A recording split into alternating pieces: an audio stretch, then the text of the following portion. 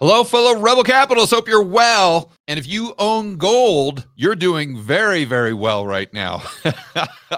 Let me tell you why. Some congressmen have just introduced a bill to reinstate the gold standard right here in the United States. Let's go right over to an article from Yahoo, and let's check this out. Then we're going to do the math on how much gold would be worth per ounce. So let's get right into it. 3 congressmen introduced gold standard bill to stabilize the dollar's value. Yeah, that would stabilize the dollar's value, and that would make the price of gold go to over $350,000 per ounce.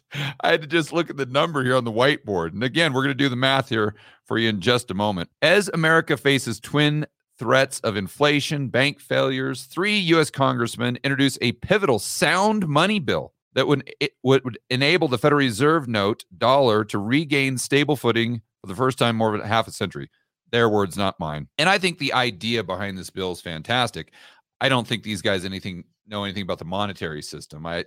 In fact, I know they don't because I read their statements and they're pretty clueless. But on net balance, I think this is a good thing. It definitely gets people talking about it. So this is the Gold Standard Restoration Act, and they are trying to facilitate the repegging of the volatile Federal Reserve note, i.e. dollar, to a fixed weight of gold bullion. And I mean, it's pretty straightforward, basically just taking the United States back to the gold standard. They say monetary experts have noted a return to the gold standard would substantially curtail the economic damage caused by inflation, runaway federal debt, and monetary system instability. Again, I don't want to get into the weeds here. There's some points where I definitely disagree with these guys. I don't think they really understand how money is created. But again, I give them a thumbs up, A for effort, and at least this is getting people talking about what people should be talking about. That's understanding money better, or currency, money, whatever you want to say. So a gold standard would protect Washington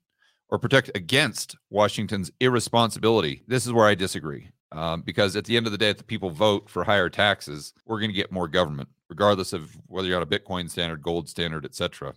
You say, well, George, they can't print money. They can't print money. Yeah, I would agree.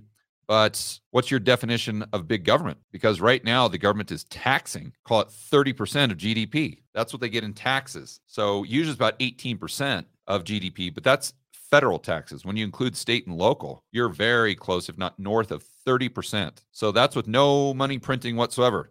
That's just what people have voted for, believe it or not. So anyway, I don't want to go off on a tangent. Let's focus on the topic at hand. Prices would be shaped by economics rather than instincts of bureaucrats. So here is where I give the guys thumbs up. This is a direct quote from actual politicians in the United States in 2023.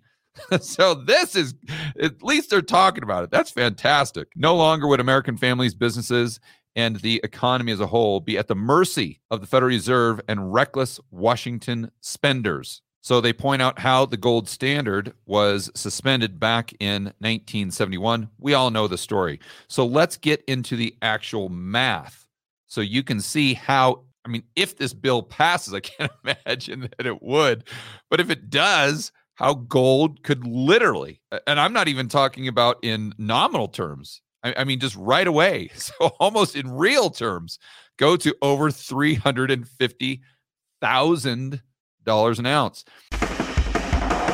Hey guys, I want to remind you to check out Rebel Capitalist Pro. This is the incredible online investment forum that I have with investment experts Lynn Alden and Chris McIntosh.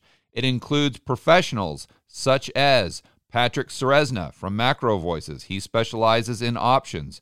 Tony Greer, commodity trading. Jason Hartman, real estate. And Brent Johnson with macroeconomics. If you want to build wealth and thrive in this world of out-of-control central banks and big governments, Rebel Capitalist Pro is the resource you need. So check it out today at georgegammon.com/pro. That's georgegammon.com/pro. We'll see you inside with the fellow Rebel capitalists that are taking their investing to the next level.